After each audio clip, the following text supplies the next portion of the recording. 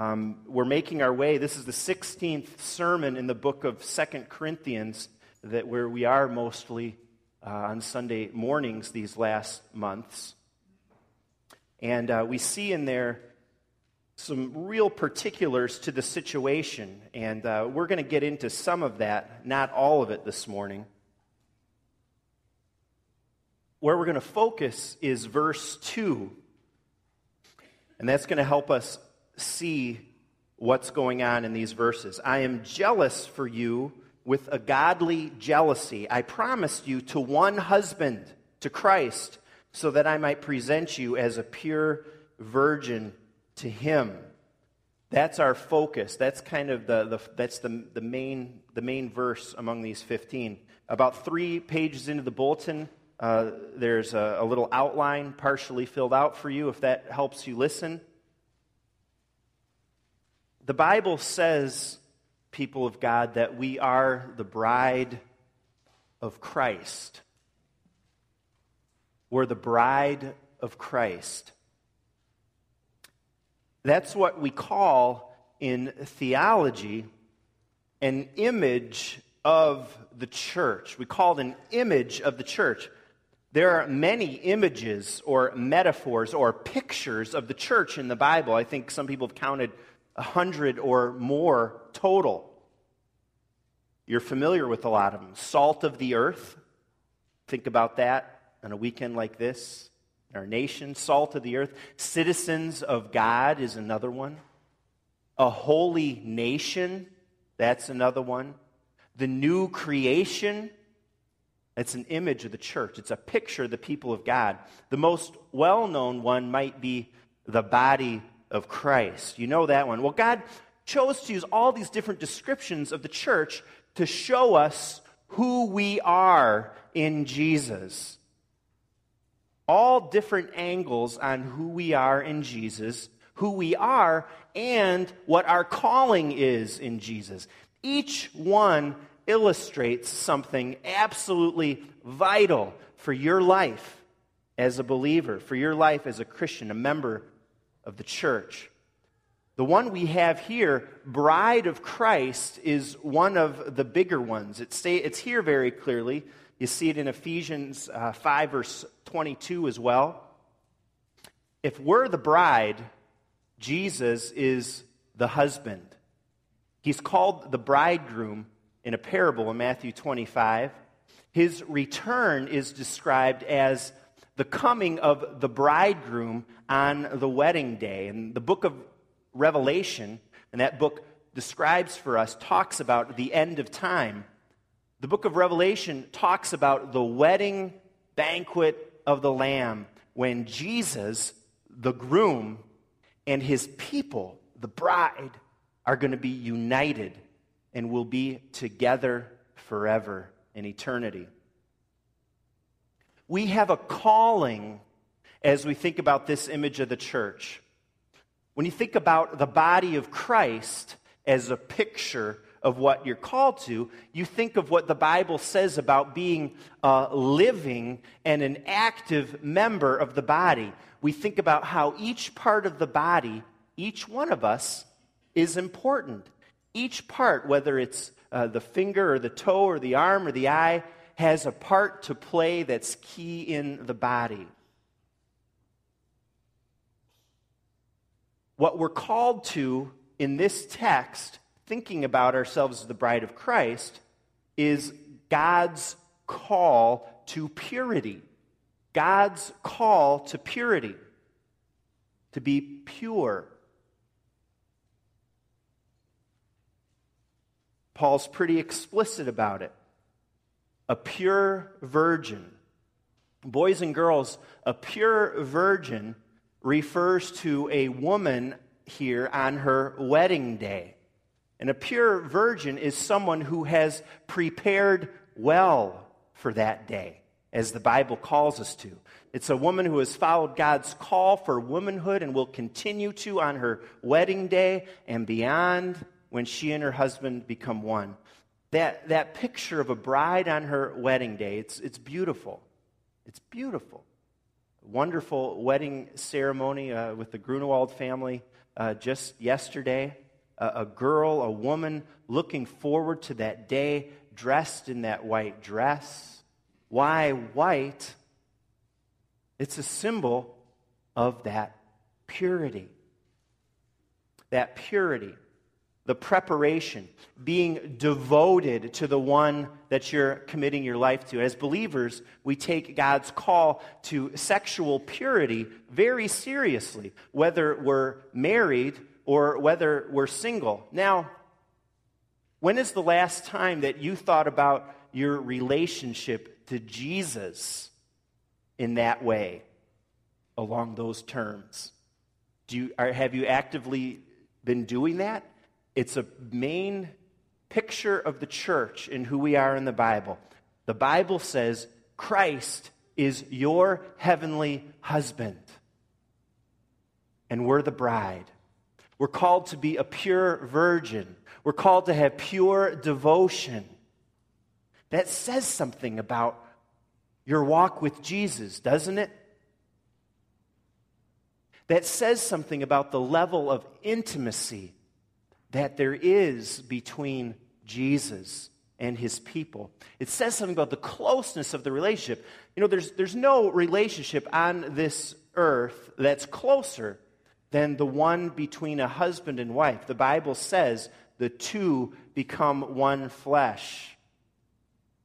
Well, God uses that picture to describe our relationship with Jesus. As close a relationship as can be, in other words. Very intimate. Jesus has chosen us. He's chosen you as his bride.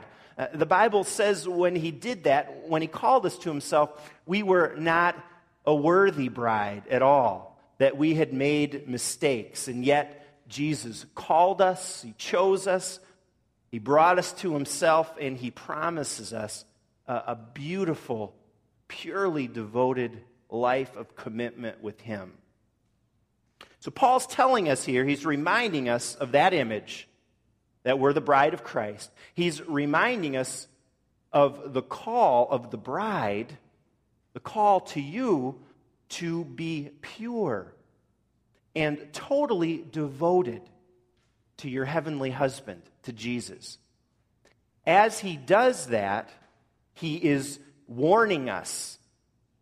This chapter, these verses, are especially a warning. There's an imminent threat that he talks about here, an imminent threat to the purity. Imminent means about to happen or very near. Do you boys and girls remember the storm from a couple weeks ago? I think it was about a week and a half, maybe a little longer now. Did you hear the tornado sirens that night where you lived? Because we sure did in Villa Park, didn't we, girls? When tornado sirens go off, it means there is imminent danger. That means there is real danger.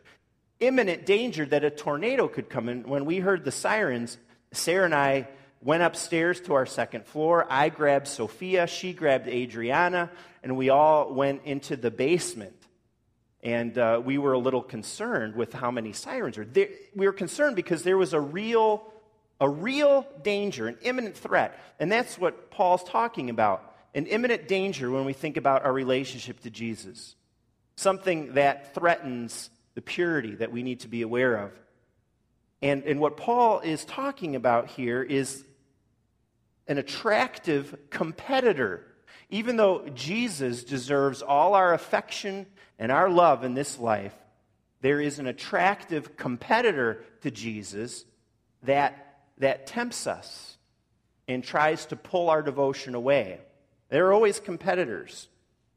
Satan would like nothing better than for you and me to stray from our first love. That's what the Ephesian church did in Revelation 2, we read.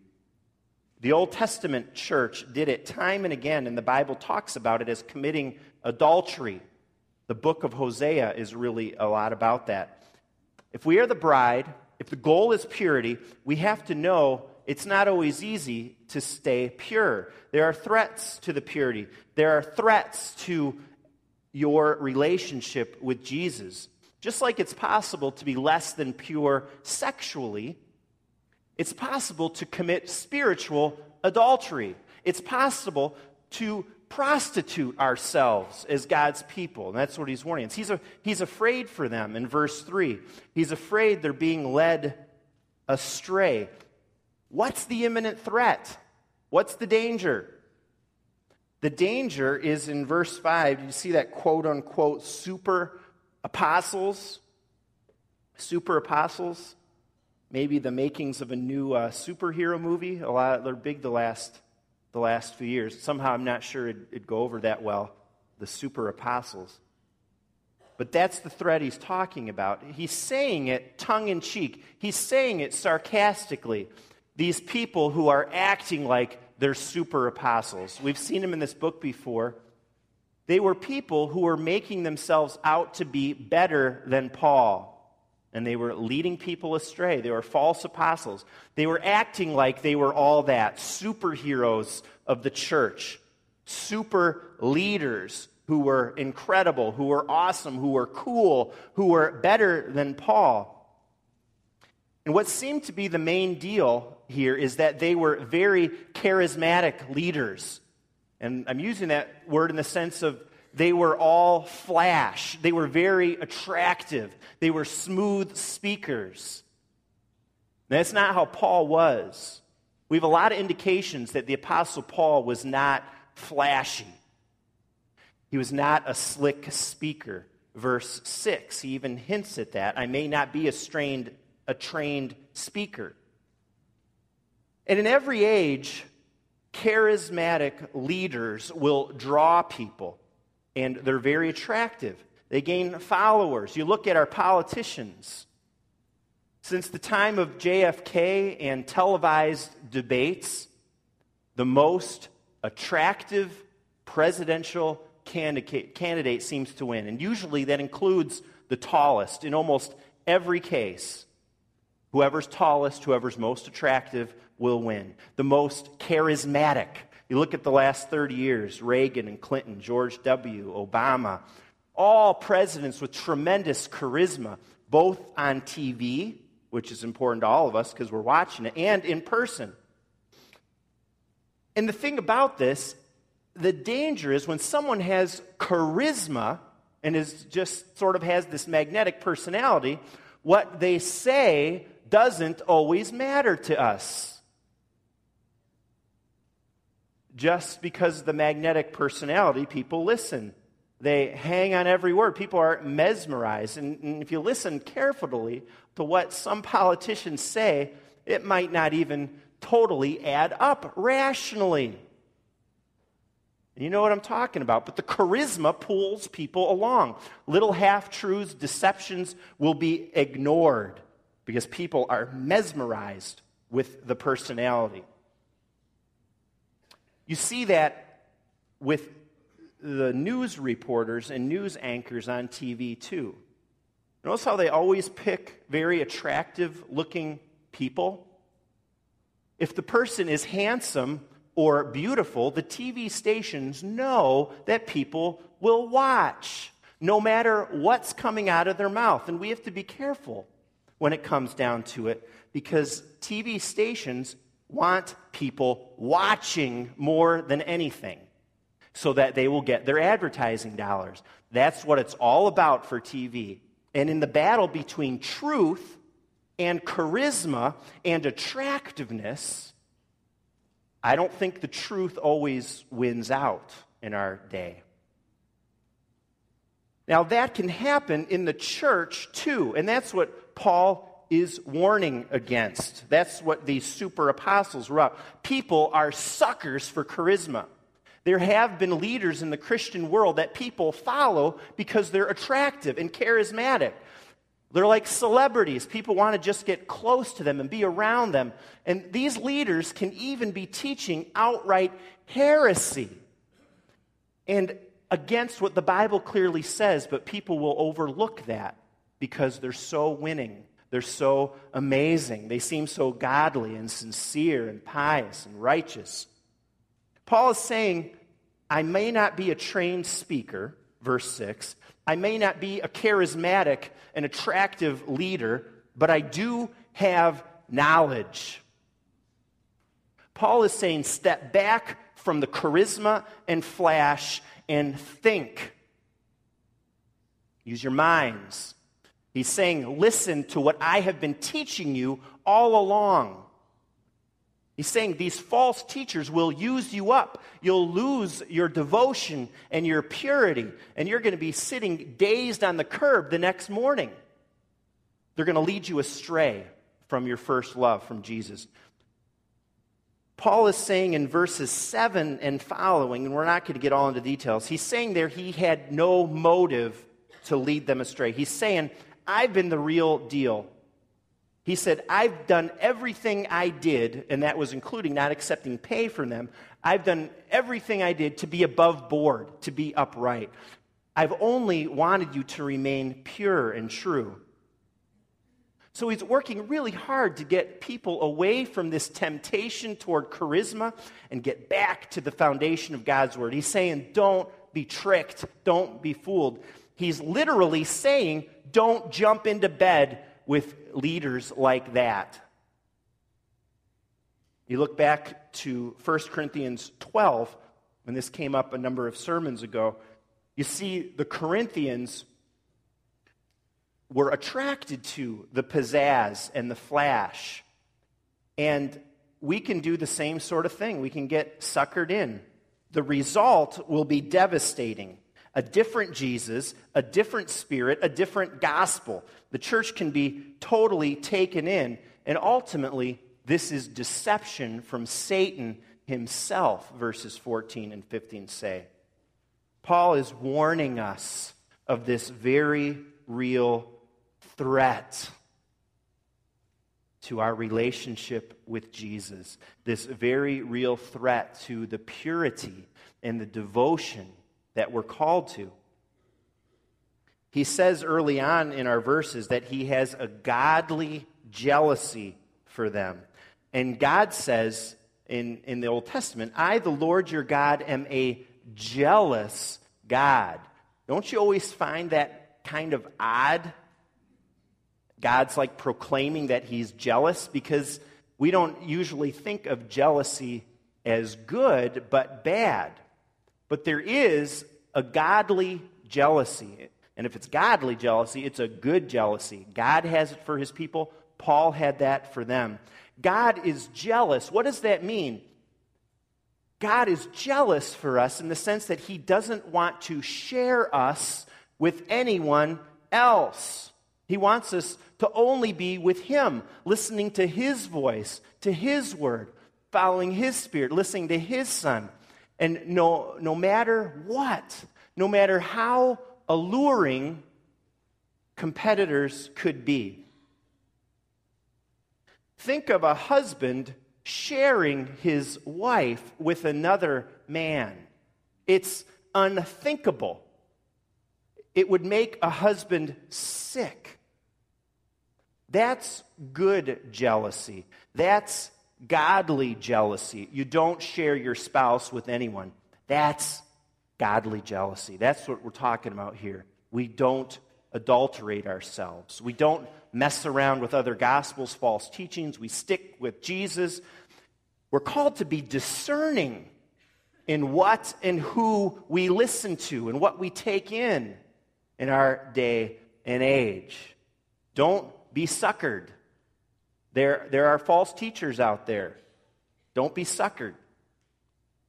Now, how can we do this? How can we have this pure and sincere devotion to Jesus? I just have two thoughts as we conclude on how our purity will be preserved.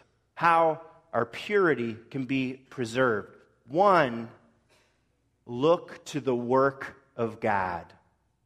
Verse 3 takes us to the very beginning of the Bible. This is one of only two places that Eve is mentioned in the whole New Testament. She was deceived by the cunning of Satan. She lost the purity and innocence of only belonging to the Lord. Adam fell almost immediately with her, and they represent all humanity and our inability to stay faithful on our own. But God had a plan, didn't he? There was a promise already in the garden that Jesus would come, that he would make atonement for our sins and our shortcomings on the cross. His cleansing makes all who belong to him pure again. He washes away all our sin. He washes away all your sin, whatever sin you might have in your life. And now we can be that spotless bride and meet our bridegroom because the bridegroom gave his life for his bride.